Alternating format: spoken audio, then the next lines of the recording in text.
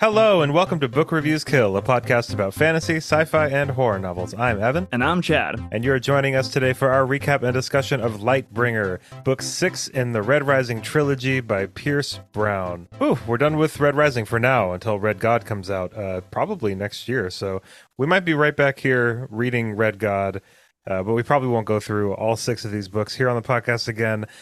Speaking of 6 books, the 6th book, what an absolute breath of fresh air this book was after Dark Age and Iron Gold. I mean, Dark Age especially, it being such a dark book, but Iron Gold, I felt like the pacing was just, pretty slowed down. And then with Lightbringer, we have something that feels a little bit more hopeful, a little more optimistic, but also a lot more fast-paced and a lot more focused. So I was just a huge fan of this book. I couldn't agree more. I was like, as many of you know, was rather disgruntled after the dark tidings that were just resolute throughout the entire the Dark Age. You know, I mean, I know it's in the title, but still, there's always this underlying element of hope with all of his stories, and I really felt the book was missing that and lacking for it. But this one, within the first 20 pages, I was like, yes, we're back. It had that epic feel to it of triumphant overcoming the evil and one's own inner demons, and it was very good and had that element. And it was not a book full of roses or walks in the park by any means, though. There's still a lot of really gruesome stuff happening for sure. But really you can't have the light without the dark.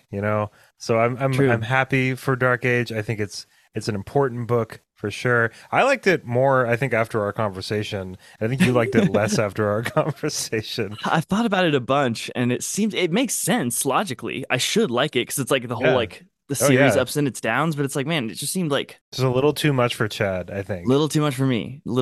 I mean, and again, I really feel like my measurement of how much I can handle is offset by how much hope there is. More hope, and the more we can bot fly, I still had some issues with a few things personally in this particular book, but in my opinion, this was way better than the 2 previous. I think it's better than Morningstar, honestly. It's on the same level for me as Golden Sun.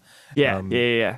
But the pacing, the tone, the character development, the action sequences, the blocking, the descriptions of different scenes and set pieces, it's such a great time. But let's just get right into the recap, and then we have lots and lots of things to discuss, both dark and light.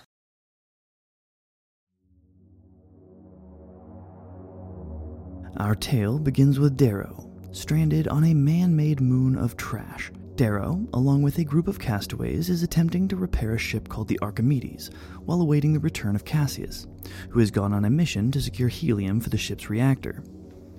Darrow, surprising no one, reflects on his past, failures, friends lost, and innocents killed. Cassius returns with the needed ship fuel and news updating him on the political maneuverings and the ongoing war with the Rim. Cassius has learned that Severo has been sold into slavery. Determined to rescue Severo, Darrow sets a course for the Rim. His crew stage a half-hearted insurrection to prevent Darrow from going. Knowing Severo would come for him were their roles reversed, he proceeds with his plan and leaves with Cassius. Darrow, companions and Cassius in tow, attempts a daring infiltration of the dockyards of Venus. They have been baited, however, by Apollonius. After many close calls and dashing about, Darrow and Cassius are taken captive. Darrow duels Apollonius in a public arena, but the fight is interrupted as a bomb explodes nearby. Apollonius prepares for war. Severo is revealed to be alive and very free, and waging a guerrilla war against Apollonius. He proceeds to rescue Darrow and Cassius, guiding them through the chaos of the battle. They are saved, but it is quickly evident that Severo and Darrow's relationship is still not healed. Lysander, the little two-faced bastard, observes the events at the Hippodrome on Mercury, while he reflects on his hatred towards Darrow. He speaks with Valeria Alcarthai, a powerful and ambitious Gold, about supporting him in the upcoming war. He hosts a grand party to reveal Darrow's old ship, the Morningstar, which he has had remade and refitted, now calling it Lightbringer. They receive news of an attack on the Venus dockyards, which has prompted a Carthii response. Lyria is on a mission in an asteroid belt. She is searching for a laboratory to help her deal with the parasite in her head. She has some mild concerns about the information which led her here, suspicions which quickly become reality as her team are attacked and she loses consciousness. Lyria awakens to find herself with Matteo's son, the husband of Quicksilver. Matteo reveals information about the Psyche, a powerful AI. He proposes repairing Lyria's degraded prototype in exchange for her commitment to help the Republic. Lyria, however, refuses, and Matteo eventually agrees to remove the psyche and help her return home to her nephew. Virginia has a touching moment while visiting her son Pax. Lysander decides to use his influence to gather an army to attack Mars. Atalantia stays resolute in her plans to besiege Luna, accusing Lysander of scheming against her. Lysander attends the summit of the 200, during which Atalantia unveils her plan for Lysander to lead an assault on Luna. As the leaders of the Rim Dominion walk out, Lysander stands and presents a plan for Apollonius Alrath to lead an armada against Mars. We have some ceasefires and some commitments to unity, and the Golds seem to be playing nice. The majority seem to support Lysander, but Atalantia stays her course, deciding to continue her plans for siege, and is amused at Lysander's newfound assertiveness. Lysander leads his Praetorians in an assault on Phobos, and delivers a rousing speech to a unit of red Helldivers. The fight for Phobos wages back and forth, with both sides experiencing victories and defeats. Though they fight cleverly and force the enemy to earn the cost of every success, Virginia is finally forced to parley with Lysander, and she is able to negotiate her and her troops' peaceful retreat. The meeting concludes with the revelation of Cavex, who had been previously captured, being returned, wounded and in an armchair, but nonetheless providing some much-appreciated hope amidst their retreat. Darrow finally managed to get a tight beam to Virginia, who updates him on the situation and tells him not to come home, as he would not be able to help her situation. Darrow heads to the asteroid belt to find Quicksilver and convince him, and more importantly, his vast resources, to help his side win the fight for the solar system once and for all. Quicksilver meets with Darrow, and while he does provide some cool gear that he gives to Darrow, Quicksilver has no more fight left in him, and tells Darrow of his plan to sail away in a new multi-generational ship, and along with his crew seek a new home amongst the stars. Lyria, in recovery from her parasite removal surgery, learns of Darrow's visit and seeks him out. She asks Darrow if she can join him on his mission to the Rim. Darrow refuses her. Lyria and Severo are both headed home, and await the departure of their ship. Lyria, not knowing Severo hasn't heard of the murder of his son Ulysses, gives her condolences to him. This causes Severo to change his mind about going home and staying out of the fight, and he leaves to board Darrow's ship. Though their friendship is still strained, Darrow is elated to have him along. Lyria, not wanting to be left out, sneaks aboard Darrow's ship and is soon discovered, and begins her integration into the crew. Lysander gets front row seats to a hostile takeover, as the power structure of the Rim forces rearrange. Atlas Au-Ra takes control of the flagship of Diomedes' fleet. During the fray, Lysander manages to free Diomedes via escape pod, but is himself captured, and watches helplessly as Atlas uses his control over the recently acquired flagship, and proceeds to open fire on the entire fleet from the middle of it. Shields down and not expecting an attack from their own ship, it is a massacre. Atlas lays waste to ship after ship around him. On a similar heading, Darrow and his crew aboard the Archimedes are baffled as they come across the site a short while later. Though their enemies are reduced in number and evidently fighting each other, the sheer display of carnage they witness serves to confuse and unnerve them, thinking one of their enemies is far more powerful than they thought.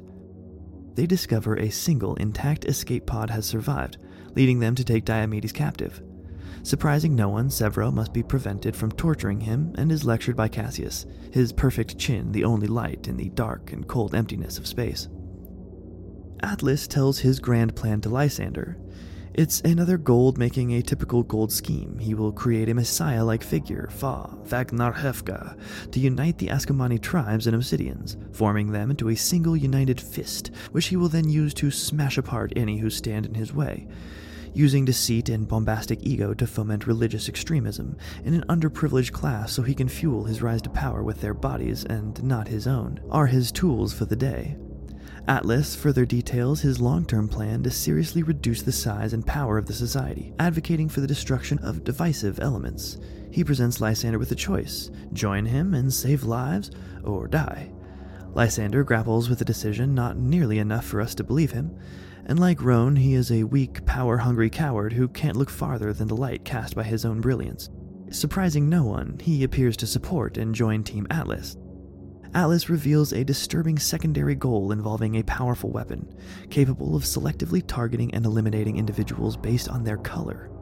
The weapon's potential for mass genocide shocks Lysander, who is still pretending he hasn't sold his soul for influence, money, and power. Darrow and his alliance arrive on Io, witnessing the devastating aftermath of Fa's conquest. Io's defenses have been shattered, and its cities lie in ruins. Seeing himself in Fa, recognizing him to be the darker side of the same coin, in a moment of self-doubt and pessimistic introspection, Darrow realizes how close he has allowed himself to become that which he is trying to destroy, again, surprising no one. Darrow joins Cassius, and using a razor they take out a slave ship, freeing its occupants and alerting the enemy forces to their presence. Darrow, surrounded by the enemy, announces his intention to claim vengeance against Volsung Fa, who killed Sephi, Ragnar's sister. The Obsidians, suckers for a battle to the death over honor and pride, hesitate, displaying a growing uncertainty in the unfolding confrontation. Lyria learns that her old friend, Volga Fjorgen, who she thought was captive, is actually working with Fa of her own volition. She finds this hard to believe, but her source remains adamant. Volga supports Fa. Darrow gets himself captured by a rebel group who call themselves the Daughters of Ares, who put him on trial for past decisions that led to much death and betraying the sons of Ares to the enemy. In a passionate speech, once again surprising no one, Darrow acknowledges his own guilt, confessing to crimes that include betrayal, murder, and destruction. He expresses remorse for selling kin to Romulus, destroying Ganymede's dockyards, and other atrocities. He pleads for the daughters to consider unity in order to prevent more needless death of innocents, using the recent destruction of civilian Obsidians as a prime example. They find him guilty, and as punishment, Athena tasks Darrow with killing Fa. Lyria is taken captive and manages to meet up with Volga, and tries to convince her to return to their side. Volga defends her choices and allegiance to her people. Lyria attends a celebration put on by a victorious Fa, during which elaborate festivities and rituals take place. A massive gravskiff rises from the sea, carrying a chained Leviathan. Lyria watches in horror as Volga not only allows the sacrifice of the captives, but actively participates in the gruesome ceremony, during which a special gauntlet is used to rip out the hearts of the sacrificed. Lyria is horrified by the violent and gruesome scene. Volga finally displays a touch of her former humanity and hesitates, and in this moment chaos erupts. Demon-like figures emerge from a blister in the Leviathan's belly, spilling blood, gore, and viscera everywhere, causing panic and violence. These demons, armed with flashing blades, turn out to be Darrow, Sevro, and Cassius as they emerge from the belly of the Leviathan. They swiftly begin killing the Ascomani. They make their way to Fa, and Darrow invokes an ancient obsidian tradition, challenging him to a one-on-one fight. Fa is forced by tradition to accept, and a violent confrontation unfolds. Darrow battles Fa, and the chase continues through multiple islands, with Darrow harrying Fa relentlessly. During the battle, Lyria manages to get Volga to return to the battle to face her demons instead of running. Darrow manages to defeat Fa and reveals him to be the fraud that he is. The Obsidians vote, and Volga is elected as their new leader. We are treated to a touching moment between Cassius and Darrow, where both express what their relationship means to the other, glad to have their friendship back. Lysander is surprised one day when Diomedes unexpectedly arrives. He leads him to a secret meeting with Darrow. Both Lysander and Darrow bristle at the surprise meeting, but Diomedes calms the situation and tries to broker peace between them. Both sides agree to think on it. Lysander returns to his room to another surprise in the form of Cassius. Lysander agrees to work with Cassius to kill Roan and Atlas.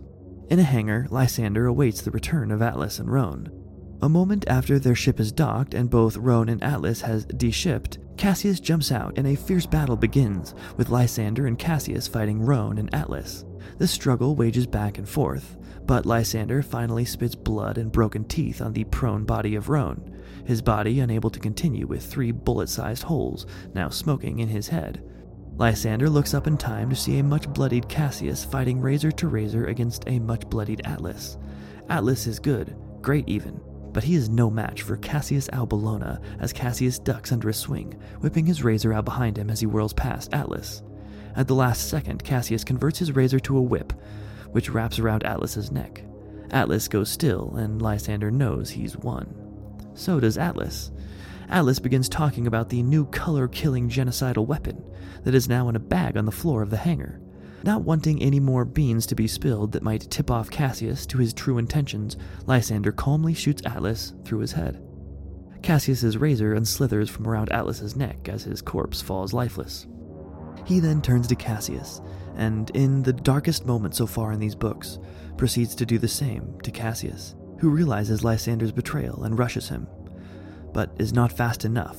Lysander shoots, and Cassius's body slumps lifeless to the ground, his razor inches from Lysander's chest. Lysander concocts a plan involving a staged assassination to explain to his allies the deaths of Atlas and Roan. Lysander, the cowardly bastard, holds a powerful position after removing most of his rivals.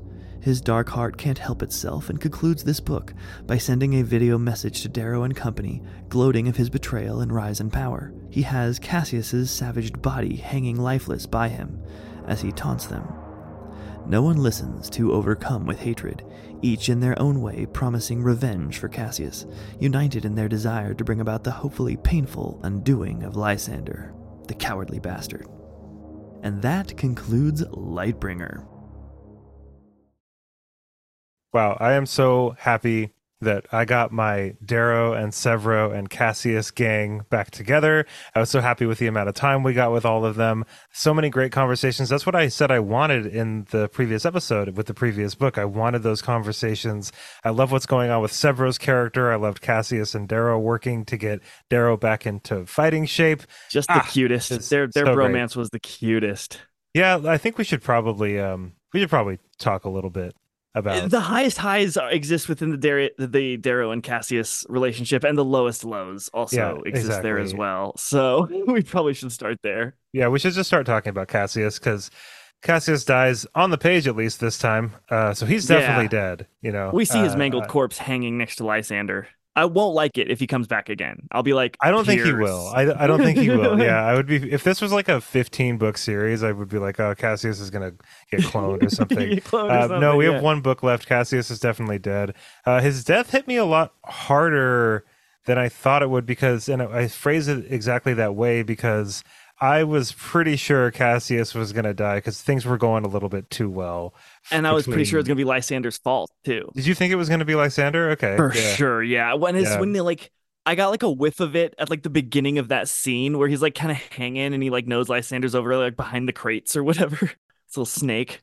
But wow, what a redemption arc for him. I mean, he knew he was going to die when he was facing off with Lysander. Yeah. He still went for Lysander with his final breath because... Why? Because it was the right thing to do. He knew he needed to do it. And not only that, he became the person Darrow always knew he was deep down. You know, Darrow always had faith that Cassius was actually this kind of person. Cassius proved it to himself. He proved it to Darrow. He still has his honor. Yeah, I mean, it was a really cool scene. It was just, even to the last second, it's like I knew Cassius was going to die. Some part of me knew, but some other part of me was like, there's no way Lysander's going to kill Cassius. Like, something's going to happen. Like, someone's going to say something, or Lysander's going to have a quick change of heart because he's just not this guy. But he is that guy.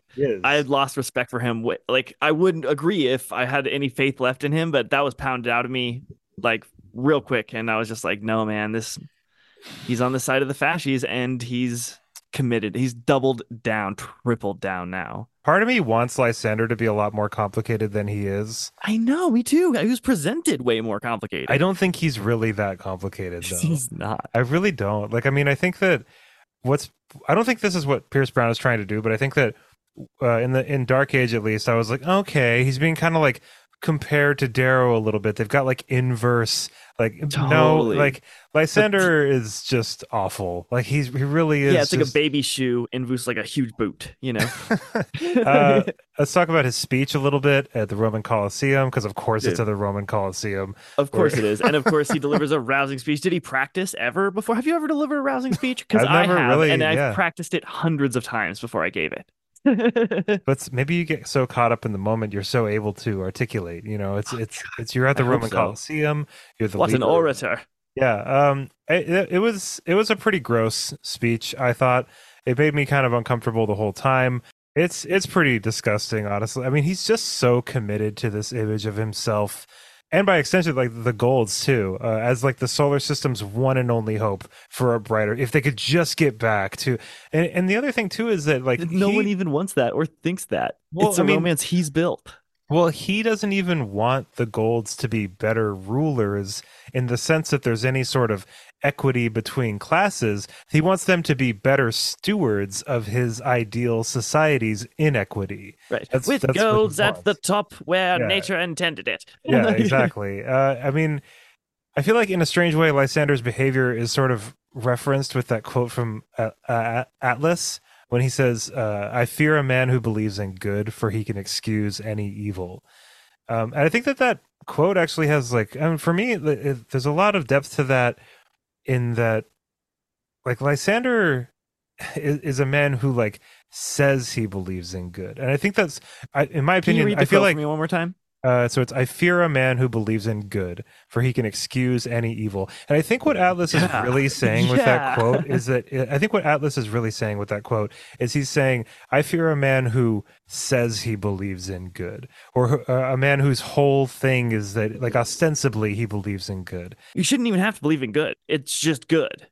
Like, if you're believing in it, you're trying too hard, and you don't like you question that belief ever. Like, Yeah, then I mean, that's kind of, I think that's what kind of maybe what he's referring to. So like a man who's like questioning, it's like a sociopath. Yeah, I mean, good is such a loaded word here. I think Lysander really does believe what he's saying, but also, I mean, there's just part of me like because of the way he's just kind of like failing upward and just doing whatever it takes, and he's just so ruthless and he's so awful. I wonder if he even really wants peace and prosperity at all. I don't think I think he just wants power. I think that he would take power without peace if that was an easy option for him. Like, he doesn't 100%. care about how the Golds are composing them. So he just wants to be at the top of whatever shitty, bloody pyramid this is. Right, because like let's not forget that this society, when it was ruled by the Golds, was like awful. Like Darrow started the series not knowing that Mars had like fully been terraformed. Yeah. Like totally living a lie. And they do that to all, the Pinks. Like, we've heard a little bit about what they have to go through growing up, and it's awful and horrific and like super evil. So like, yeah, and like the fact that he has never one time mentioned any sort of like societal reform that needs to occur with the Golds ruling from the top as is their place, then like, yeah, it's funny. I have a note here. Like, one of the first things I say is like, during the attack on Phobos, Lysander seems to really inform us that he has 100% gone to the dark side. He is committed when he called the green colors bugs. And then he gets like the claw drill, which is like, nice way to be unoriginal. Like, I really hate Darrow, but he's like pretty okay with walking in the worst parts of his footsteps. Darrow is the worst. I want nothing with him. Meanwhile, I'll just be over here sailing around the solar system in his ship, sleeping in like his actual bed. Yeah, like using claw drills. Like, what are you doing, dude? Like, I think he's just like a person who's kind of caught up in the idea of himself, absolutely. And like his the legend of his last name, but he has no actual works to back him up. He's vapid and everyone knows it, and that's why he ends up being used but like a vapid little pawn this entire book. Don't they say that going into the end of this book? Like, they say like, I can't remember if it's like his biggest weakness or his main priority or whatever it was, but what's the thing about Lysander? It's like it's his reputation. That's what they say towards the end. I also find it interesting that Lysander never duels. He's never killing people in what would be considered in this world an honorable fashion. He shoots Alexander, he shoots Atlas, he shoots Cassius. He's like, and that's just by the standards of this world. I'm not saying like I think killing people is bad. I mean, no, compare his type of, what I'm saying, Cassius. Like the delicate dance that Cassius does, the razor weaving around the person's neck. Like, it's just so graceful. And he's a butcher. Lysander's a butcher. Yeah, I mean, Lysander really, I mean, he reminds me of, is his name Commodus in Gladiator? Like the Joaquin Phoenix character? Like, that's totally like what Lysander reminds me of. Yeah. You know what I mean? He's just like, like if Lysander was pitted against Darrow in the Colosseum with a bunch of people, like he would have Darrow hurt beforehand. Absolutely. I mean? Like, start the hand by like grabbing a handful of dust. He's going to throw in his eyes like immediately. Yeah. And I think that it sucks because that was like one of the things that, I mean, I think it's really effective, and I'm not saying it's a bad part of the book at all. I think for me, it was a disappointment in a good way. You know what I mean? It was a disappointment where I was happy to be disappointed because it was interesting, but just I had higher hopes for Lysander. I thought that he was going to struggle a little bit more, but he really is just all the way committed. And it honestly kind of like brought his character down a little bit for me. And I don't really know how to feel about his character going into book 7. And it sucks that like I just want him to die. Like I just want him to, you know what I mean? I just like I've want. lost. Oh, he's not an interesting character to me. Like he was when he was flying around like saving people with Cassius and stuff, which why he wasn't taking that time to learn awesome battle dancing like Cassius the freaking master is like ridiculous to me and like speaks to his not coolness, not in right? his wheelhouse. It's just right. Not, he knows guns are easier. Yeah, so I really thought he was headed towards a more complicated direction too, you know, but well, and even in Dark Age, I mean, when he first meets up with Atalantia and Ajax and stuff, and there's just like that kind of weird familial like animosity there, and it's like he feels like really out of place. I was happy to read those parts, and now like there's like a certain fallout to all of that, which is compelling in and of itself. I mean, just the way that he was kind of like brought up, the rest of his life with Cassius, and seeing all this stuff go down on the Rim, and then the kind of like dynamics between him and his kind of extended family. A lot of it kind of lines up with how he's acting, but I don't think by any means that it excuses it at all. Obviously, he's really horrible. But yeah, I don't know. Lysander killing Cassius was definitely just a rough part of the book. It's just a rough part of the book, and he just did it with like he was actually sad that he had to do it. But he would become such a calloused asshole that he was like, I gotta do it. Like we both know it. I've decided before I walked in this room, and he did because he sold the soul of the devil. I think that's a pretty good segue into talking about what it is that Lysander had that Cassius was trying to fight him for, and that would be the weird biochemical weapon thing that I want to talk about because I think it's one of the weaker parts of this book for sure. Totally.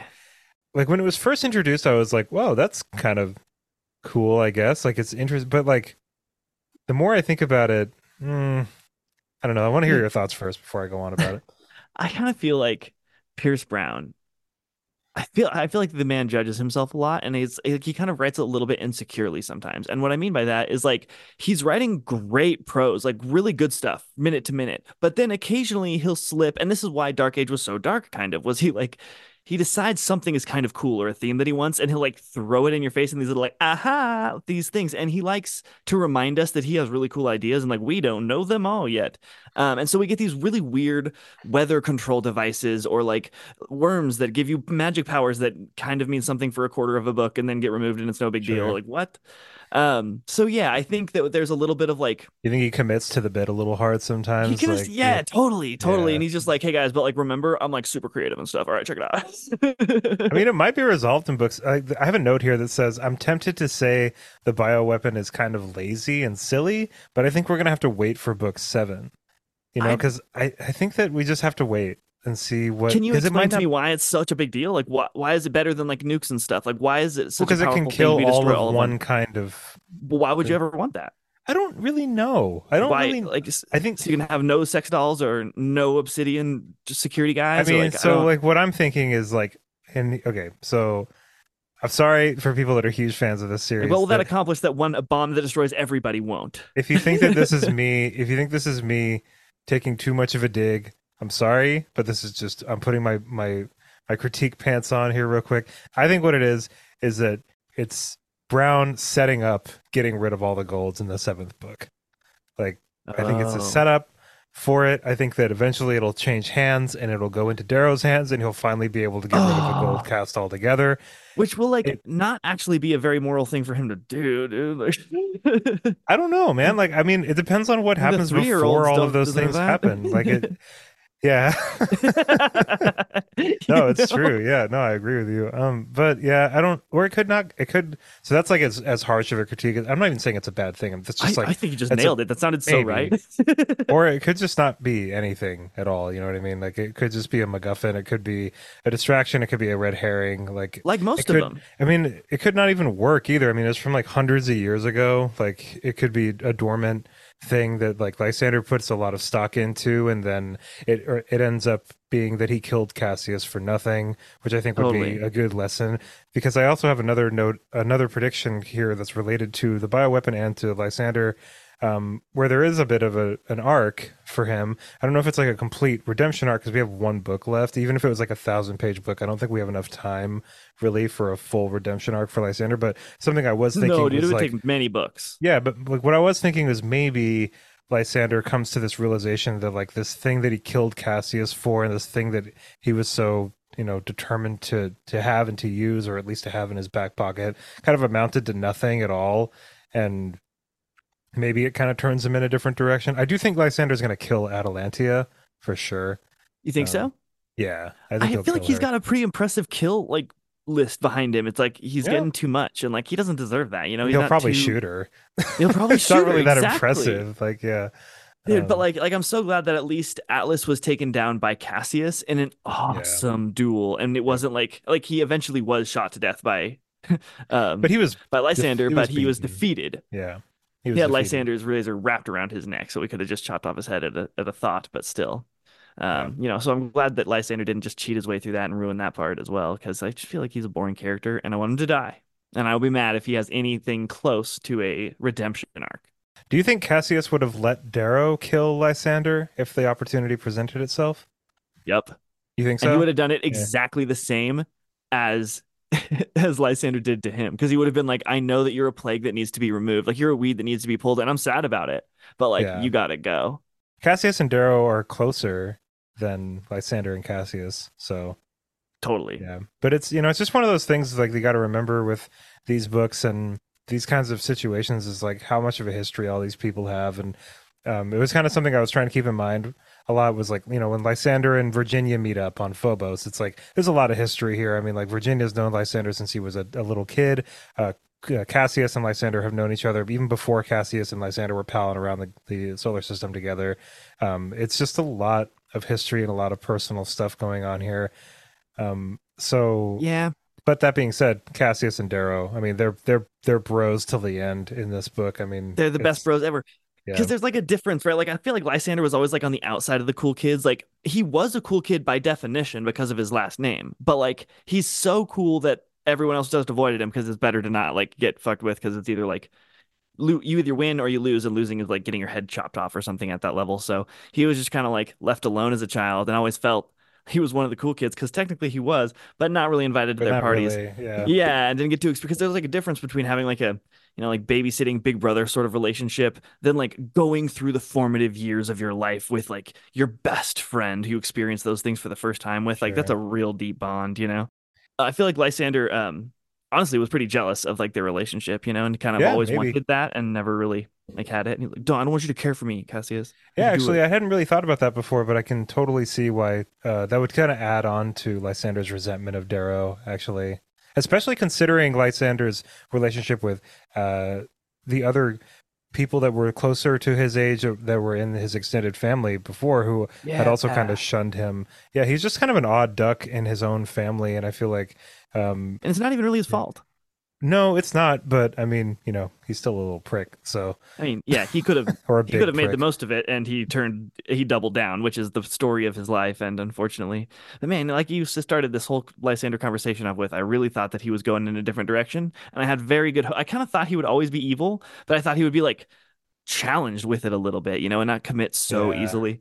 Yeah, he went like full Nero Augustus, like that first speech in Red Rising. It's like that bad, It's just like, totally. Okay, you can see the spittle flying and the tiny little mustache, and like, it was like ridiculous. I was kind of confused about the chapters with Quicksilver on that like asteroid. Can we talk about that a little bit? Yeah, like, that was insecure writing again.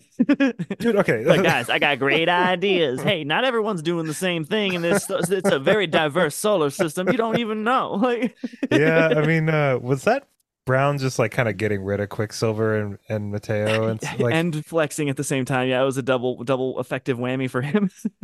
And Pierce, I know you're listening, and I love your writing, but you do write with some insecure twists. I'm just gonna say. I don't know if I would call them insecure. I think he just has so many plates spinning that you just got to kind of like let a couple of them fall and break sometimes. Yeah, but occasionally he lights one on fire and throws it and does a little trick. And you're like, dude, it's not necessary. Yeah, but at least it looks cool when it happens. I mean, sometimes. Like even the Quicksilver parts were kind of interesting because. I mean, effectively, what they're doing is they're just like bailing on their own Garden of Eden. Like, they're building like the tabula rasa Yeah, it's like that scene from Don't Look Up when like all the rich people get into a spaceship and leave. I mean, Yeah. that is kind of what the impression it gave me. And then I think it was Severo who was like, "I hate you so much, dude. Like you're," and especially because Quicksilver started the Rising with Fitchner.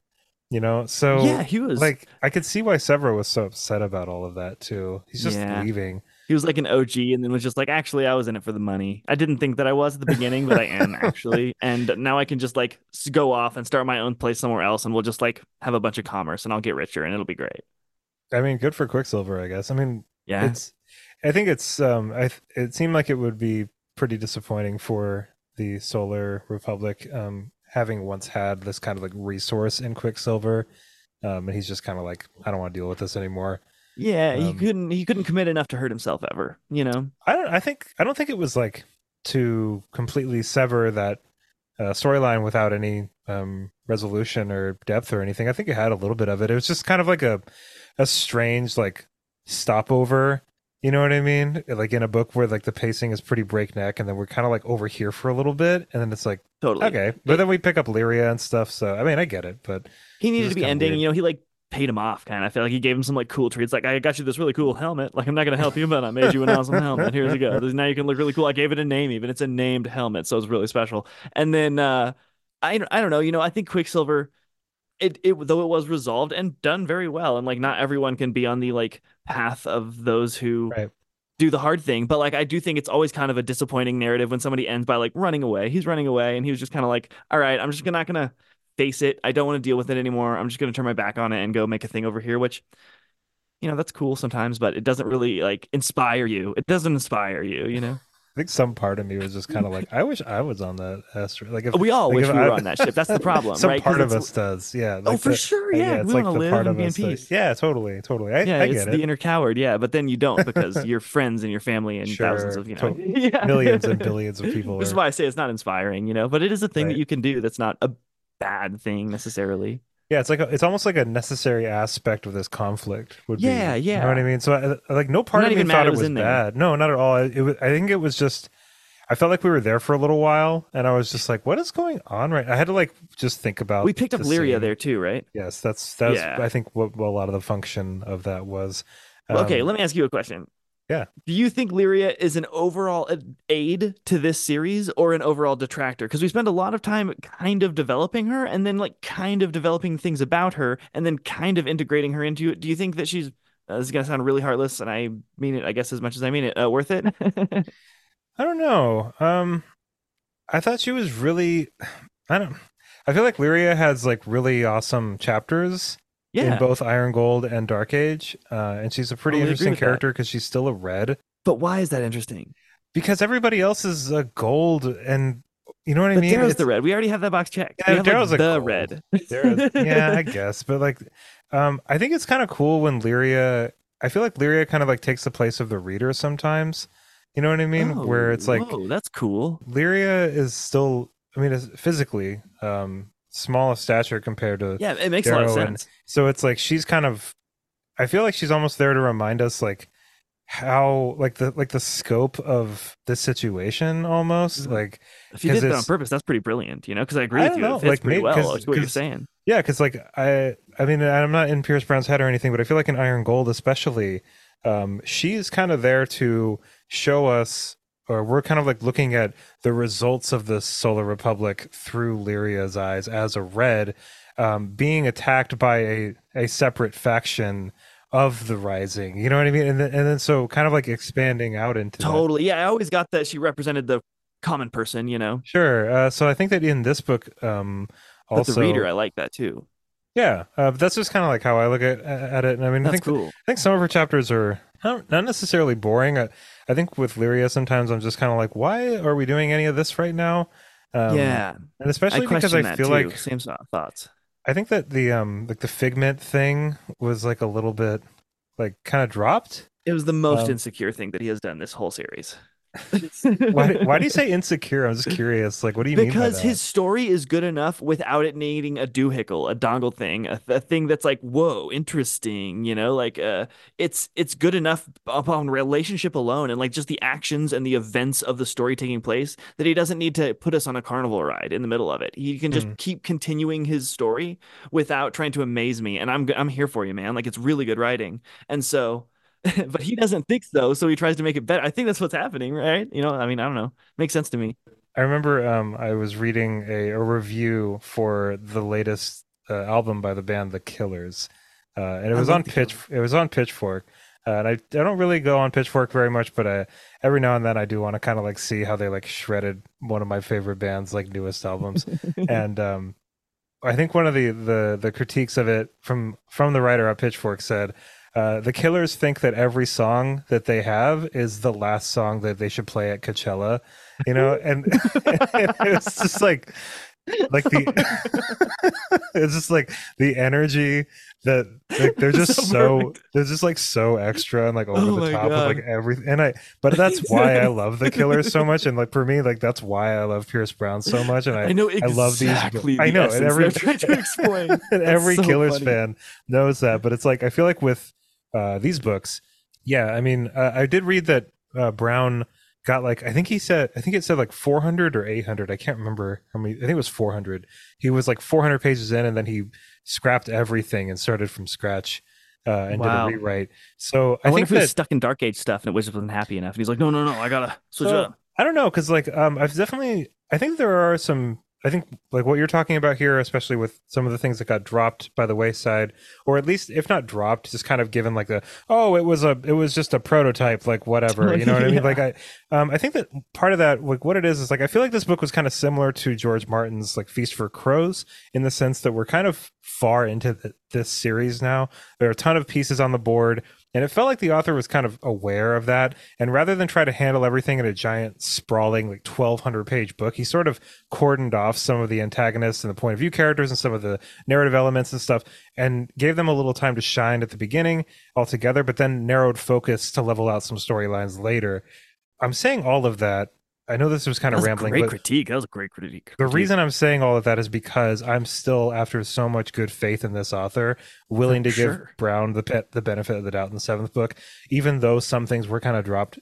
I think that he, after now knowing that he scrapped so much the first go around and then did a rewrite and everything, I think that he just kind of had some plates spinning in Dark Age and decided to break them in for the greater good of the story itself. So that's what I'm hoping happened. And I do think that he's like a very much capable enough writer and a confident Damn enough right. writer. That's why I think that when you said insecure, I was like, what are you talking about? Like, I don't see that at No, all. no. But I do It's almost the understand. opposite. Yeah. I'm saying like his writing is so good, he doesn't need to swear a lot. He's not a comedian that needs to talk dirty. He's good. So it's like a compliment kind of hidden in like a bro, like believe in yourself, man. Like Let's move on a little bit. Let's move on a little bit. Okay. okay, okay, So, okay. Though I did like that. That was fun. I will try not to talk about Cassius and Lysander anymore Lysander, because we probably just sure. well, we'll try not to talk about Cassius and Lysander anymore because I'm sure we just hit that nail all the No, way I've into got what. some other questions here that I think are a little bit different than the Okay, okay, Lysander yeah, hit me. Cassius stuff. All right, so Darrow and Apollonius's duel. I had mixed feelings about it. I think you're supposed to have mixed feelings about I it. hated it. Yeah, Darrow got the shit kicked out of him. It sucked Yeah, to what the watch. hell? He had But I even been mean, training. it was pretty rough. That was a. It's pretty rough, I was like, dude. damn, is this where Darrow dies? Like, Yeah. and then the rest And of like the at one point, series it's is like, just well, Virginia. every Oof. time I sit down, cross applesauce, my legs go numb. Like, like, all right, like, could he not get so old quite so fast? So I wanted to ask a couple of different questions. So first question: do you think Darrow and Apollonius will have a rematch in book 7? Because Yeah, they Apollonius need was, to. I think it would be pretty cool, man. Like, Hmm. that would be pretty awesome. And to caveat on top, just to say on top of that, I really think that it was good that we at least had him totally smoke Thaw. Like that fight, he Right? just rocked him Yeah. like the whole Yeah. time, and that was needed. I needed some like Darrow being Darrow. I actually want to come back to the Thoth thing real quick after we talk about the dockyards and Venus and stuff real quick, because the Thoth stuff is really important. And I Totally. also have, but I agree with you, because the Fa fight was like way more satisfying than the Apollonius fight. But I think that the Apollonius and Darrow fight was by design not supposed to be satisfying for I think you're right. But what was it supposed to tell us? Then like Darrow just had some more work in front of him. Well, and Darrow's Willow Way like fighting style has been old news, found out by everybody. Like he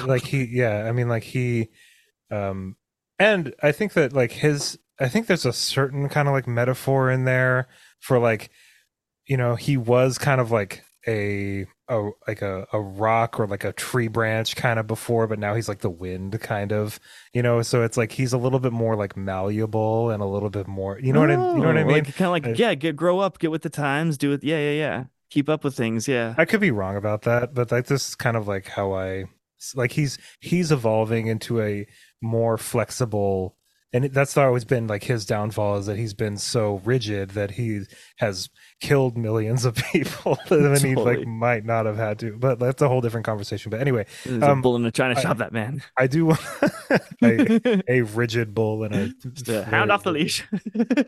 So I wanted to ask you about the situation with Severo at the dockyards. Okay, so I was reading that scene with like super epic like sci-fi music playing. It was so badass. I was like so zoned into it. Where he comes in to save Cassius and yes, but then after I kind of like took my headphones out and like sat and thought about that part for a little bit, I was like, man, Severo really just blasted in there and rescued them and they ran away. Like it was just like very like in and out, get it, got it, good. Okay, I don't know. It was a little unbelievable for me. But then also, again, like it's Severo. Right. Well, there's the thing. And that's not insecure writing. That's a little maybe lazy writing, right? Because he knows that his character's so good that like, we'll just be like, yeah, but this is Severo could totally pull that off. And he totally could. So it's like, yeah. I do kind of feel it was a little vanilla pudding though, for sure. He had the armor and everything. And not to mention, I mean, the Carthii were attacking. It's not like Severo just burst in there when like all of Apollonius's forces were like focused on that. He took advantage of the moment, but also like I don't know. I thought it was pretty cool when Apollonius was like, well, because Darrow was like, "Did you kill Severo?" And Apollonius was like, "He's with the rats," and that could mean like all kinds of different things. But I thought that was pretty awesome. And I think it means he's been fucking annoying me for the last 2 months, and I'm embarrassed to talk about it. So I mean, I went through a couple different phases of like feelings about it because like my first phase was like that was amazing, and then the second phase was kind of like. It felt a little too easy, you know, but then for sure my final kind of like round of thoughts about it was like, I don't care as long as Severo and Cassius and Darrow are back together. Like it's just the method. I'm not bothered by it. Okay, but he really held out for a long time in this book before we got the like true Severo, Darrow, Cassius like brohood, right? Because Severo was like pretty mopey 75% of this book, with very and then, like kind of came around at the end a little, you know, with extremely good reason to be. Well, like, okay. Like, I mean, I'm not like saying, but I mean, he was specifically aiming it at Darrow, and I guess he could tertiarily. Why would you not? Like, why would you? I mean, think about it this way. Like Darrow explains it too. He's like, I have asked Severo to risk his neck for me and put his family on the line, right? And Severo so said many yes. times in a row. Like, but I think what Darrow's talking about to take on all of the bad. What I'm saying though is like the Darrow's rationale behind it and why he's so steadfast about Severo, why he's so steadfast about Severo doing what he wants to finally is that like the sheer volume of times, you know what I mean? Like the sheer like number of occurrences that Severo has like put himself on the line, put his family on the line for Darrow. And even like, what's that quote from like the second book or something where Severo says something to the effect of like, I would do all of this for you, but I'm not sure you would do all of this for me. Yeah. You know what I mean? And so that's part of like really Darrow's arc with this is like Darrow's finally understanding that he can't keep asking his best friend to do this stuff for him. Right. Severo's in his Robin too many times. Not to mention, I think this was a very, very well done part of the book for like, kudos to Pierce Brown. I think he knows Darrow and Severo so well that he's able to write these arcs so well because Severo has to come to these decisions on his own. Like Severo needs to feel like he's a part of this. Yeah, autonomous. Yes, exactly. If this is his own accord, he's doing this for his reasons and not Darrow's reasons. 100%.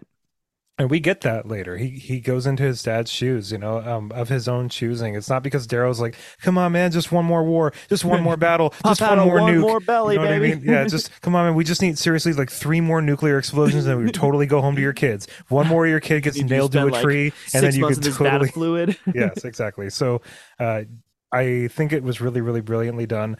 I think Severo's animosity towards Cassius makes a ton of sense, but obviously we're getting a little. They've always kind of had a little tiffy thing. Cassius killed his dad. I mean, yeah, I'd be pretty mad too. Yeah, and like he always called him a goody, like you like pretty boy, and then he always made Severo for being found like a lowborn plebe, This is going to segue into something else that I kind of was like, what the fuck? But like, I like the scene where Ari comes in and gives Severo the holotape or whatever, and then Fitchner calls Severo his little goblin or whatever, and it's like he's got the little baby Severo and stuff. I thought that was really cool. That being said, the Daughters of Ares thing, I was oof, man. Like I'm singing Pierce Brown's praises all over this book, but it seemed kind of weird to be like, aha, there are totally more people that can help right over here, It's just like, okay, I guess so, yeah. Like how many times are we going to divide the Obsidians? Army. We need a new tribe unknown before. Yeah, I don't know. I thought it was just kind of like maybe it has too many and not enough resources. Maybe it'll make sense in book 7. I just thought it was kind of like tossed in there like, hey, by the way, there's this whole other force over here you had no idea about. We were in the shadows. It's like, okay. Like, yeah, all right. What a perfect place to put something that has a huge impact on my story. Yeah, like I'm glad that Darrow has nothing to do with the shadows, didn't come from the like underground. Like what? He would have known. He would have known. You're not building anything under Darrow. You're not getting away with that. And like, wouldn't the Daughters of Ares made the first part of the Rising a lot easier? Like, yeah, like they could have done anything other than coming in and stealing our champion and then putting him on trial for 2 weeks in the middle of like a ton of attacks. Well, I mean, Darrow had it coming though, dude. Weird. Like, I mean, I don't know if I really agree with you on that. Did he have it coming though? Because he's already suffered so much in Dark Age. He was on trial that whole damn book for his past, Right, but I mean, they come along, they're like, hey, that thing that you just went through like a ton of for? We're gonna do it to you again. He nuked a bunch of people on shipyards. Yeah, but I mean, how many times do people have to be like dockyards? He's like, I get it. Like, it's really bad. It's really, really bad. Yeah, like, well, he should be has been fighting against an enemy that's really bad, and sometimes you have to do really bad things. Darrow it agrees did prevent with the me. Rim from killing him. Yeah, like imagine if he wouldn't have done that. He would have been obliterated by the Rim probably like 10 years ago. Been.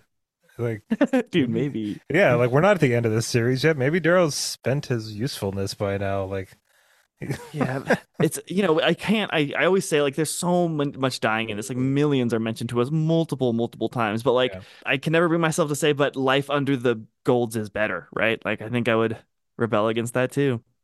Oh yeah, absolutely. I'd rebel against the golds. Yeah, really between a rock and a hard place, this whole society. This is like a clarifying question. I must have missed something here, but why isn't Darrow with Cassius and Atlas and Lysander when they're all fighting? Where is he? He's like awaiting word on a ship. Like doing nothing. Yeah, like, I don't really know. Can somebody in the Discord please clear that up for me and Chad? Because I know it's probably something really obvious. I can't remember exactly what it was. There's like a reason for it, but I think I just missed that. This is a I just remember like missed some things. Hearing about his nervousness, like waiting upon for the word. So I have it in my idea. I have this idea in my head of him just like pacing like in his room waiting for word. I really do want an answer to that. So if people listening, please head into the Discord and let me know what the hell I know there's a reason. Like I'm aware of it, but right. It seems like we should have had Severo even popping out to save him. Yeah, I mean, like Darrow and Severo in that room would have saved. They wouldn't send Cassius like life. that. Yeah, into something like that alone. Either if they knew that was going down, they would have been we're like, missing no, something we're gonna here. be with There's you. a big piece that I didn't like comprehend or something that I'm missing. That especially when we had the bro scene between him and Darrow, like totally making like, dude, so glad that we have our friendship back. Like I will always have your back. Like except for this one time, you're gonna die like 2 hours from now. Yeah, I think there's something there though. I think we're missing something. Yes, totally. What did you think about Darrow's soldier's little like? No, you can't go save Severo. Okay, fine, go save Severo. Yeah, I mean, I think that was just like a way of kind of like his crew kind of communicating, like, dude, you've done enough. Like, let's go. Like, let's go to Mars. Like, this is are you gonna go do another one of your crazy missions? I mean, no one Like even waved to him when he was like Reaper salute or whatever. They also like that was looked at really him as awkward. yeah, it was really awkward. It's And I like was like, an empty room. yeah, well, they like know what friends should do, so they're like, no, we can't let you go into this super dangerous situation. And then he's like, I'm gonna do it, like for sure. And they're like, okay, yeah, I need to get out of here. We don't even fucking Yeah, care. I mean, I read it as, and I might have been misreading this, but I read it as kind of like this kind of like schism mentally. These people just aren't like Darrow, and they're a lot more fatigued with this war and like with jumping around the solar system, going on rescue missions and blowing up dockyards and stuff. Like they just Yeah, want to Darrow go to was Mars, committed. like and I'm not saying like Darrow is just like built different. Let's not. I don't mean it like. I just mean it in the sense that like I think Darrow's a little bit like addicted I was to gonna say he's a this little kind built of. different. Yeah, I mean, I he's think a he's just. fanatic. I think he's just a little bit like, and Severo's his best friend. He's got a different connection to Severo than the rest of these people do, So, well, it's an obviously. honorable thing actually, because Darrow realized what this movement needed a long time ago, which was kind of like a figurehead, like a piece that it could revolve around, someone that was so committed, that was absolutely unshakable. That's what an army can get around. And so he's aware, very aware of the sacrifices that he's had to make in order to commit, but he committed at a young age and has not faltered in any way in his commitment. Also, I Um, think that part of Darrow's growth is like delegating and understanding that he can't take everything on. And I think what Virginia yeah, represents is a certain sort of like more consistent, more stable like figurehead of this republic, she's a And leader. I think he understands that too. And so he's like, go to Mars, like go to Virginia, like go there. Like she's way cooler than Right? me. She's a leader. He's Like, an yeah, idea. yeah, that's a very, very good way of putting it. So, I mean, yeah, I thought that scene was like kind of hard to read, honestly, because he was just like, yeah. And they were just like, Yeah, dude, just it was like go. his Just, name too. It was like yeah. Reaper, and just everything. I was like, man, they couldn't give like a half-hearted like, all right, Captain. Like, Speaking of like plans and how people feel about things and all that stuff, I have a question here. Atalantia, she's a total wild card. Like I don't know what the hell. She's really too much. You know what I mean? and But we get like in a not enough really time cool to know way. her. I really like Atalantia a lot, even though she's barely on the page. But So anyway, I don't know what she's doing though. did she really believe that taking Luna first and then waiting, what was it, like 6 months or something, I don't was gonna? know what game she's There's playing. some sort of like really high-minded politicking here going on that you and I can't really decipher because like it seemed like a terrible idea. Like I Because understand she stays on on its top though surface. all the time. So like she's Yeah, I gotta. know. Like on its surface, I mean, it seemed like she was just kind of trying to appease certain like wealthy people, like because there were people that were like, "Oh, I want my stuff back" or whatever the hell was going on. And then there were places on Earth too that she was kind of trying to like divvy up and make sure people were being, made whole on and things like that. But it seems like I don't know. Either something else is going on, or Atalantia doesn't really seem to care much about Mars, or doesn't seem. But then also, okay, so the reason I'm kind of rambling about this, but like the reason I say all this though is that okay, let me get my thoughts in order here. So we haven't invaded Mars yet in this book. There's a battle on Phobos. There are battles on the poles of Mars and stuff, but there's no rain done on Mars. There's no ground invasion. There's not any of that stuff that happens because maybe not because, but like earlier in the book, Atlas explains to Lysander like why it would be so difficult to invade Mars. Because Lysander's just like Mars must fall, and then Atalantia and Because he's like mostly glory, glory, glory. Atlas is like, dude, do you have any idea like how much of a pain in the ass it would be to invade Mars right now? Like it's Totally. just he gives like this big list of reasons why it basically is impossible. Um, so what I'm thinking is maybe Atalantia is kind of like looking at everything from like with like a very wide angle lens and saying, okay, what can I do right now that will like strengthen as much as we can Oh, Luna what and can? Earth? Yeah, what's You a know what I mean? realistic Like, goal, dude? and so That's that's smart. why I think that like, And Luna was the throne room. It's the dude, capital, it's a, right? I It's mean, like Earth it and has an Luna, idea of it as well. but also I think it's kind of silly of her to like prioritize Earth and Luna when the Rim has proved so important, and Dude, she's this essentially ostracizing the Rim. I just Like, figured it out. go for it. Yeah. What happens to all the people in the rim? They're betraying the hell out of each other. They're like making You mean power games and power the plays. society? Yeah, yeah, like all of the Okay. rim people, all the families are just like, Oh, blowing okay. up Yeah, each sure. other's, taking over each other's ships from the inside and like poisoning everyone and blowing up armadas and stuff. I think she was like, I don't want to be a part of that, and I can just let them bicker it out over there. And yes, I won't gain as much with Luna, but I can have something like you said. I I'm can take what's strong. realistic now and just remain strong and let everyone else eat each other, and then I'll fight the one Mhm. who finally wins over there. When they're limping too, Totally, yeah, that's Yeah. actually really smart. She just let them eat each other up. I wonder if that's it. Yeah, I mean, I can't because she seemed really upset with Lysander for taking so many resources and going to Mars. Um, and also, Lysander and Virginia make a sort of, I wouldn't call it a pact really, but they make a sort of deal where Virginia essentially like gives Phobos to Lysander in as She can many get her people words, out, and then she gets her people out and they go back to Mars and stuff. and he gets Um, oracles too, right? Am I right in that? I don't He asked for remember. two oracles, I think, I the believe. weird like truth snake things. Oh, I think that was part of it. Yeah. Yeah, Maybe I think I don't know. But shortly after that, the Rim is under attack, and then Lysander dips out with Diomedes because he wants to keep his Rim connections, and the only way he feels that he can do that is to go support them over there.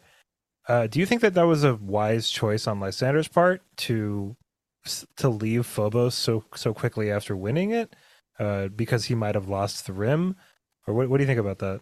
yeah. I don't think it was. I mean, I think when you get something, kind of like Atalantia is showing us, you keep it, and the ability to keep a thing that you have taken, I think, is a far much more powerful statement than the ability to go earn temporary glory by just like blazing a trail of destruction across the solar system. So I think if he would have like Well, they're helping the build a Rim fort. defend What is he? He itself. doesn't have he doesn't have a fort anywhere. He needs a place. He needs Sure. to like Yeah. Yeah. carve a spot out for himself because he's just a little pawn being used by other people.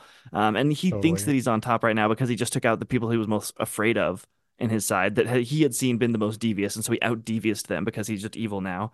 And so yeah, I mean, but it's only a matter of time till someone just comes and kills him and does exactly what he did to other people and takes his power. I think Lysander is pretty crafty, but he's not nearly as crafty as Atalantia is. Hell So no. What did you think about Lyria being the one to tell Severo about Ulysses?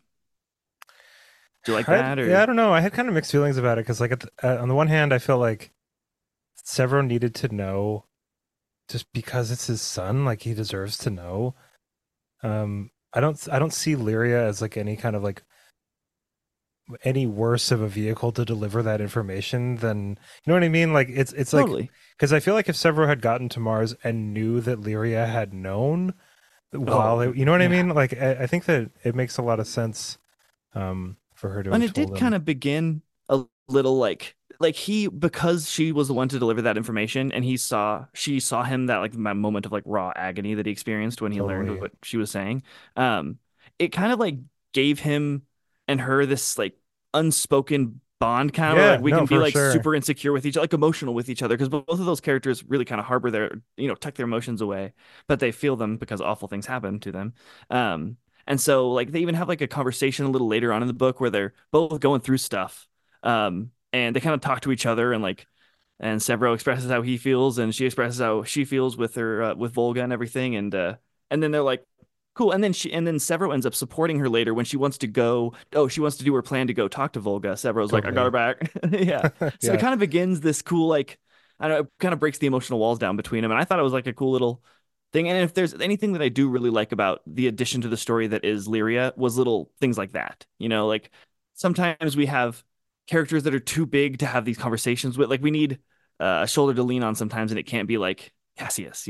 totally. I agree with you. And also, I mean, Lyria was there when Ulysses was born, so I feel like Severo has a certain kind of like, she was the last one to see my son kind of thing. Like she saw his son and nobody else did, so he feels like she's like a connection to his son almost.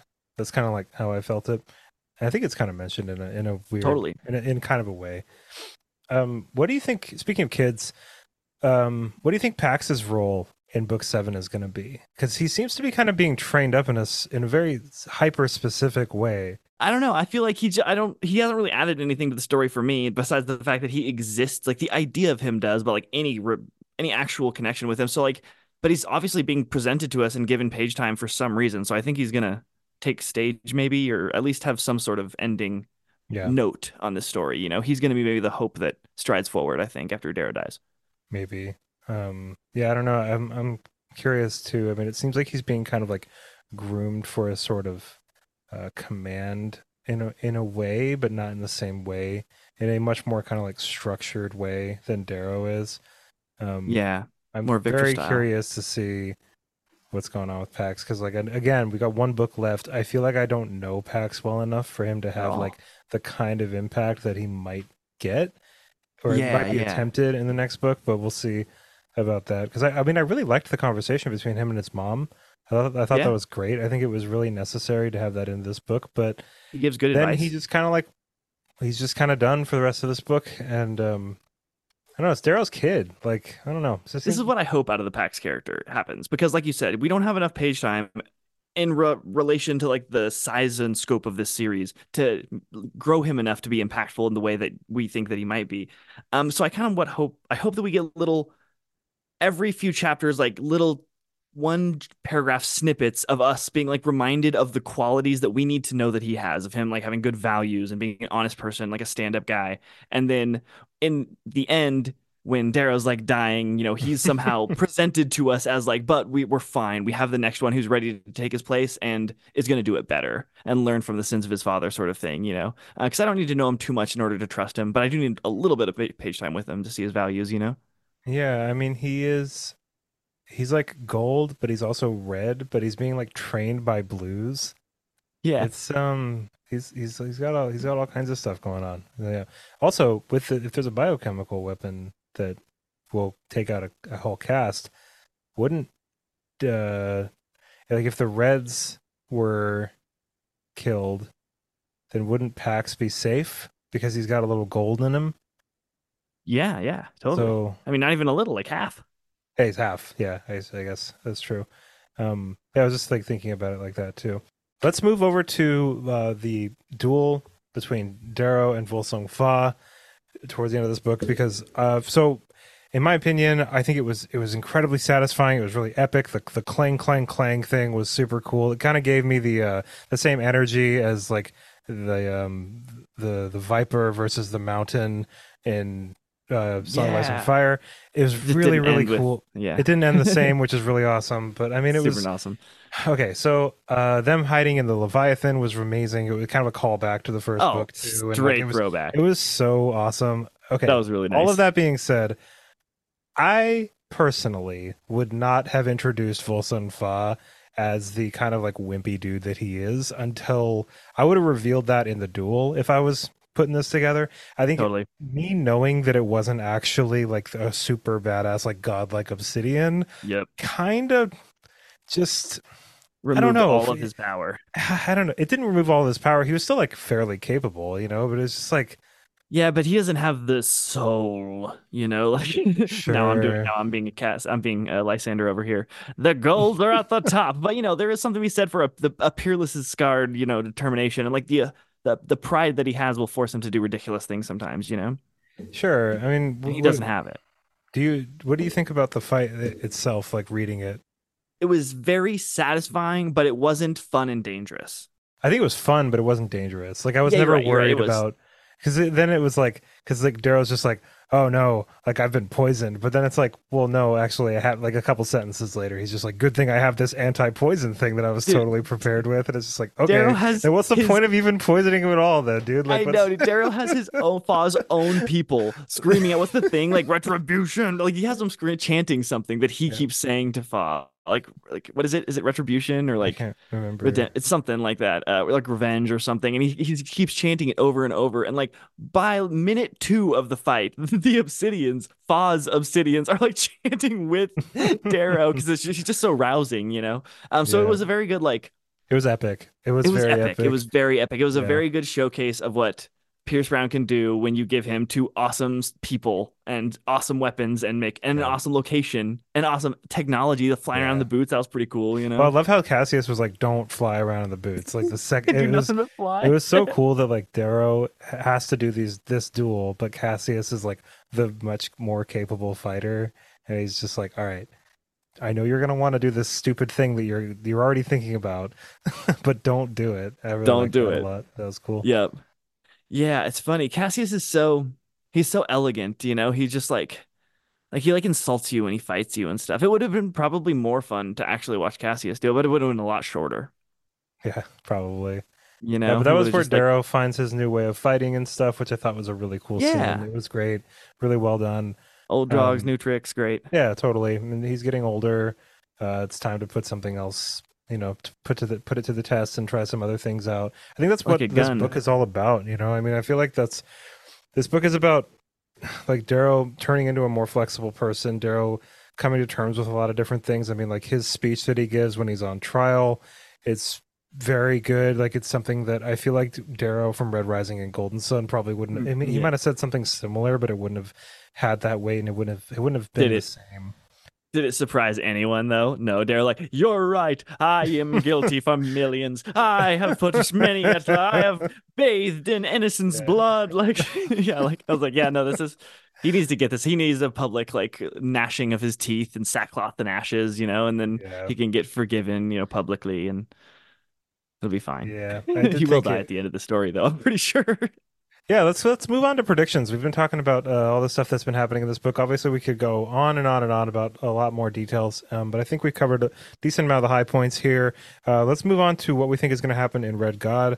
Wrapping up Red Rising, finally, after 7 months of us reading it. Everybody that's been here with us, thank you so much for giving me and Chad the time. Just our personal lives and our reading schedules and business schedules and stuff just didn't allow for us to crank this out the way that we really wanted to. So thank you, everybody. 6 months after Lightbringer came out, for being here with us and listening to this episode. We really appreciate it.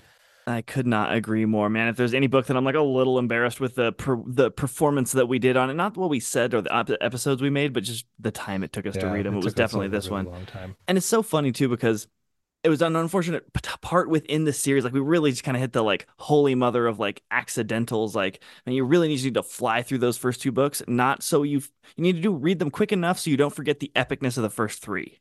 Yeah. Because you got to get through it, Yeah, whatever. What are you gonna do? What are you gonna do? Let's Life move goes into on. predictions. We'll do Red God for the podcast when it comes out, but for now, let's do predictions. I want to go first, real quick, because I got this written down. Let's do it. All right. So, like I said earlier, I would love to see some kind of redemption in some way for Lysander. I'm not going to sit here and try to write it, but I think it would be cool if Lysander would just turn around a little bit before he gets his comeuppance. Like I want him to see the change he could have been for good in his eyes, and I want some kind of modicum of understanding before he gets his. That will happen, I think. Like at the last Maybe. second sort of thing, right before he explodes, but he'll like decide to save himself I don't know or something. I don't think that Lysander's going to do a full 180. No, I don't think that. I think we're well past that. I don't think we could write it into the seventh book. Yeah, it's going to be a Darth Vader type thing. Yeah, that's a good way of putting it. Yeah. I do think Lysander will kill Atalantia. I think he will be the kind of like final, like, and I think that this could be wrong, but I really think that he's very similar to Nero, and I think that getting another Nero that with like those kinds of same ideals that really represent this kind of like, we are shepherds, we are the ultimate like power, that's it's the only way it'll work. Like if without us it's all just chaos. He has a religious seal. Like yeah, so I think that Lysander will be the kind of like last gasp of the society, and He's what all of it means. I think it's good. Yeah, I have no problem with Lysander being the big bad in the seventh book. I think it's totally he's been here since the second book, I think. I hope totally he's fine. not killed halfway through and we get Atalantia. That would suck. I think Atalantia will get yeah. killed halfway through and we'll get Lysander. I think that's probably. But anyway, I agree. I agree completely. I think that the Rim will fully side with the Republic. We were already kind of seeing that in this book. Mm-hmm. I think it makes total sense. The Rim has always kind of just been a little bit of a different thing than the inner planets. So I'd like to see more develop on that, though. We kind of had a decent amount of it in the last part of this book, but I felt like it was a little bit kind of like just a little tossed in, but I'm fine with. I mean, I would have been mad if we hadn't had any kind of resolution on it at all, but I want more conversations about that. I think the Rim needs to be brought in a way that they were never brought in with the society. They never fully trusted. Also, I think Mustang and Pax will rule at the end of these books, and I think Darrow will die. Yep. dude, you picked apart my brain, man. I agree with basically everything you just Really? said. Okay. Yeah. Yeah, totally. Yeah, I was just thinking before you said it, Mustang and Pax will kind of be like the ruler. She'll be guiding him along. Because, like, if you think about it, it makes so much sense. Mustang has always kind of been an independent character, like to Darrow. Like they're a Yeah. team, but like Not. each are Yeah. in such a highly ranked position of power that like that has to be their first priority. Because if it's not, thousands, millions of people will die. And so it's kind of like their relationship can only get so deep because they've sold their lives to so much other things. So they're like an appropriate match, but it will lessen the blow to either one of them should they lose the other one. Like that person can totally survive without the other one. They have been doing it this whole time, you know? Yeah. Whereas we're not going to get that sort of thing with Severo and Victra. They are one, you know, they have like love. Yeah, I think Passionate love. Severo will survive this story, I believe. Severo Yes, and Victra. I agree. I don't think. Yeah, Severo's just too good to kill, and I'm fine with it. He just can't. We don't kill Severo, Pierce. I know you're listening right now. It's not a good idea, man. He's got to be the one who lives. It's not a He's good got to idea. be the one Man. who lives. Kill Yeah. Darrow, it's fine. Kill Mustang too. I don't go. If you do kill Severo, it'll be the most insecure thing you've ever done. It'll be like lifted truck insecure, man, for sure. Like do bleach you have tips. Do you have any other predictions? No, but I have this quote. Oh, let's see. Do I have any other predictions? I have a quote too. You nailed it so hard. I like agree with your timing. Atalantia is going to die halfway through. I don't necessarily think, yeah, it's totally going to be Lysander because he needs a big baddie to kill, and Darrow is going to have a rematch with Apollonius. Yeah, totally. Yeah, and he's going to take him down. Yeah, and I think he's Darrow going to use his new style and be like a break dancer just out there blowing in the wind. It's going to be great. I think Darrow will win over the Carthii too and the Votum, and like I think that Darrow's going to start winning a lot of people over to his cause because of just how Lysander composes himself, especially if Lysander can continue failing his way to the top and kill Atalantia while also still giving the kind of weird impression that he seems to be giving people. I think that some more houses are going to come over to Darrow's side. But I mean, also a clean line will form between them. But maybe not too, because like these society houses and stuff coming over to Darrow, I feel like we'd have 7 more books of them being greedy and factioning off, and like I think like their cores are being destroyed. Like anyone who is like has the history of 13 generations and has family swords and all that stuff is kind of being like cold, you know, because we can't really have it in order to make real new. We can't have that sort of like old tradition because it's like not great. Totally. But we'll see. I mean, yeah. I think I really hope. I'm going back to the Severo thing. I just want to really make sure you're listening, Pierce. Do not kill him. I will be, be so very mad. upset. I will be more upset if you kill Severo than I will be if you bring Cassius back. Okay, so I'm going to end with a cool quote that I liked a lot. And it is from Virginia Augustus, and it is, "The measure of a man is not the fear he sows in his enemies, it is the hope he gives his friends." Ah, beautiful. So good. Fantastic. Yeah, Virginia. Yeah, don't reduce Virginia's bad, amazing. increase good. Increase good. Yes. That's what it seems like we're headed towards after we get rid of a few other lumps we do in the decrease road. some bad. You know, I'm excited for Red God. I think I need a break from Red Rising. I'm fine.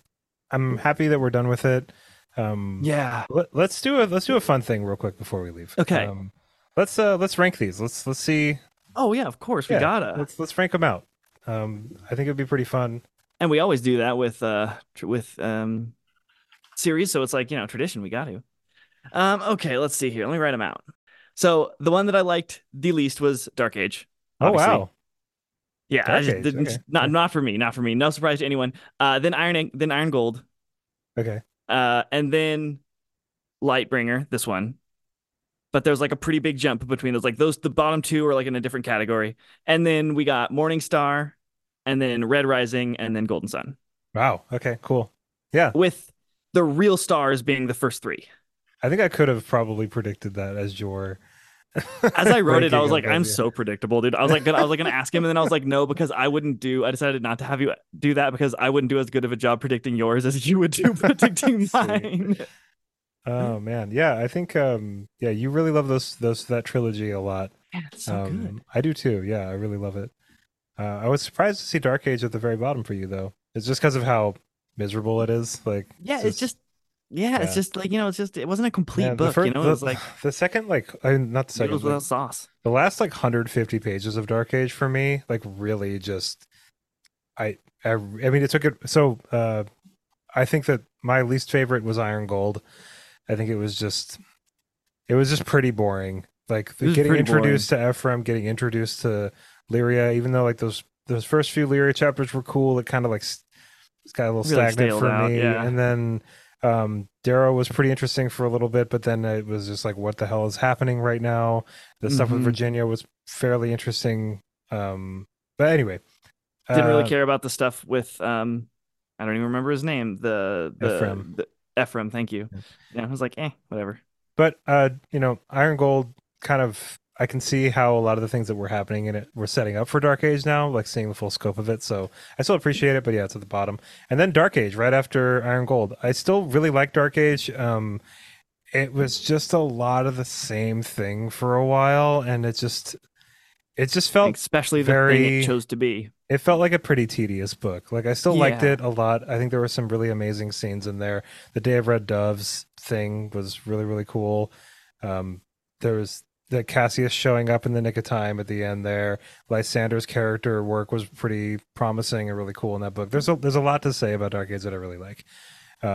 Anyway, moving on, we have in the fourth position would be Red Rising, the first book in the series.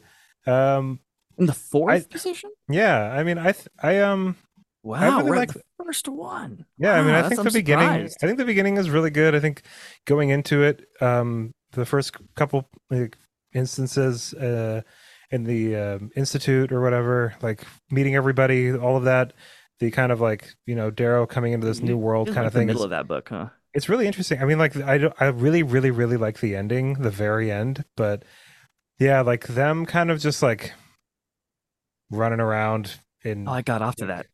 I don't know. I thought it was just like it's fine. It's just I don't know. I don't know. It's just Now, okay, riddle kind me this, of Batman. Is that a statement of that is a statement that that book isn't very good, or that the other books are all like really good? I don't know. I just think that the entertainment factor for me for Red Rising kind of like dips a little bit Okay, in like the third quarter of the book, and then it gets you're really an cool insane again. person, but okay. Sure, yeah. Just kidding. But yeah, so it's like yeah, Red Rising is just kind of like right there in the middle.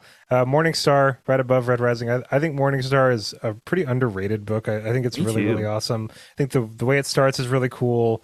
The way it ends is really amazing. It's such a like the last like that final confrontation with Octavia and Aja and Adrius and like Adrius is like nuking cities and like it's amazing. I think Morning Star is a really incredible book. And then in the Yep, number two spot, I've got can agree. Lightbringer. This sixth book we just read.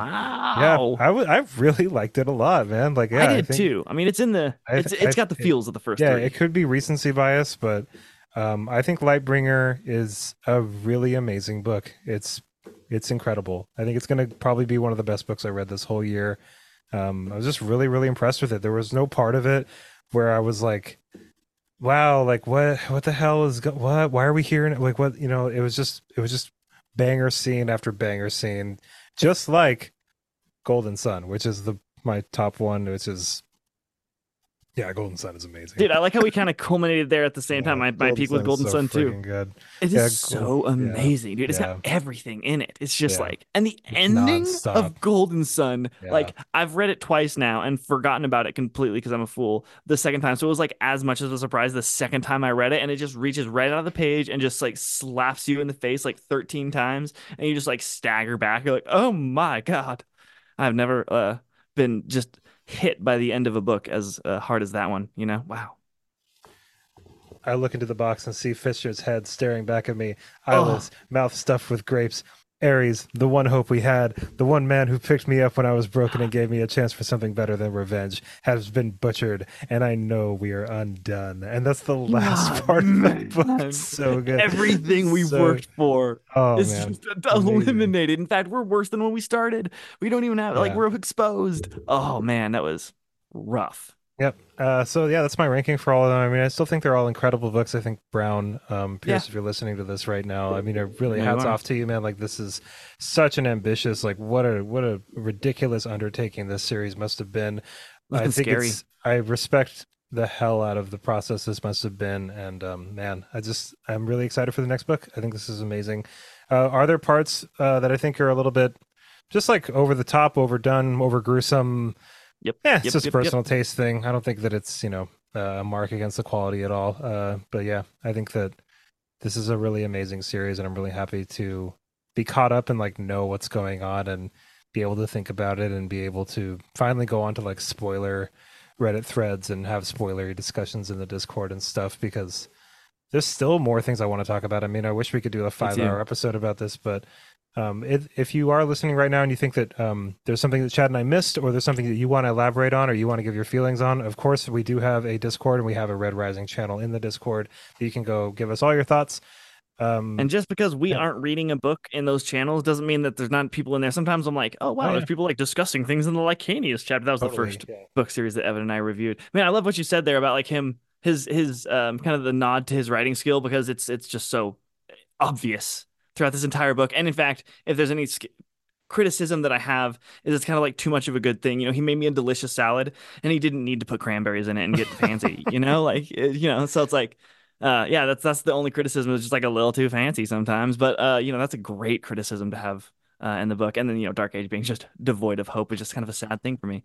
But was it poorly written? Not at all. So thank you everyone for sticking with us this whole time and enjoying these books with us. It got dark sometimes, it got happier. Most of the other time though, so it was real good.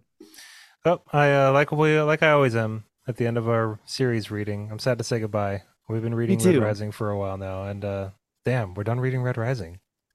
It's sad. I will miss Darrow as much as I won't miss Darrow. Yeah, I feel a little empty, but I'm also like pretty satisfied. Yeah, totally. Yeah, that's good. We're reading Throne of Glass. We're reading Malazan, Book of the Fallen. I think we needed to get Red Rising off our plates. I think totally. Yeah, it's like we got rid of that toxic friend that like always comes over and brings us something that's like not very healthy for us, but we like that the thing that he brings us, so it's like much. We're fine with it. Probably good. Cool.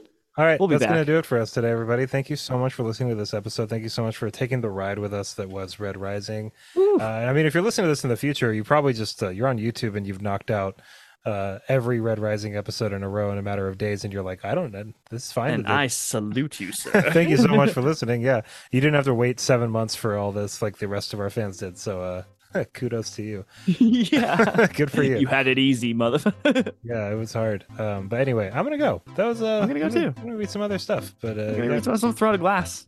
Actually, I'm gonna read some Chain of Dogs, dude. Oh damn. Okay, that's it. Everybody, hope you have an amazing rest of your day, and of course, happy reading. Bye, everybody.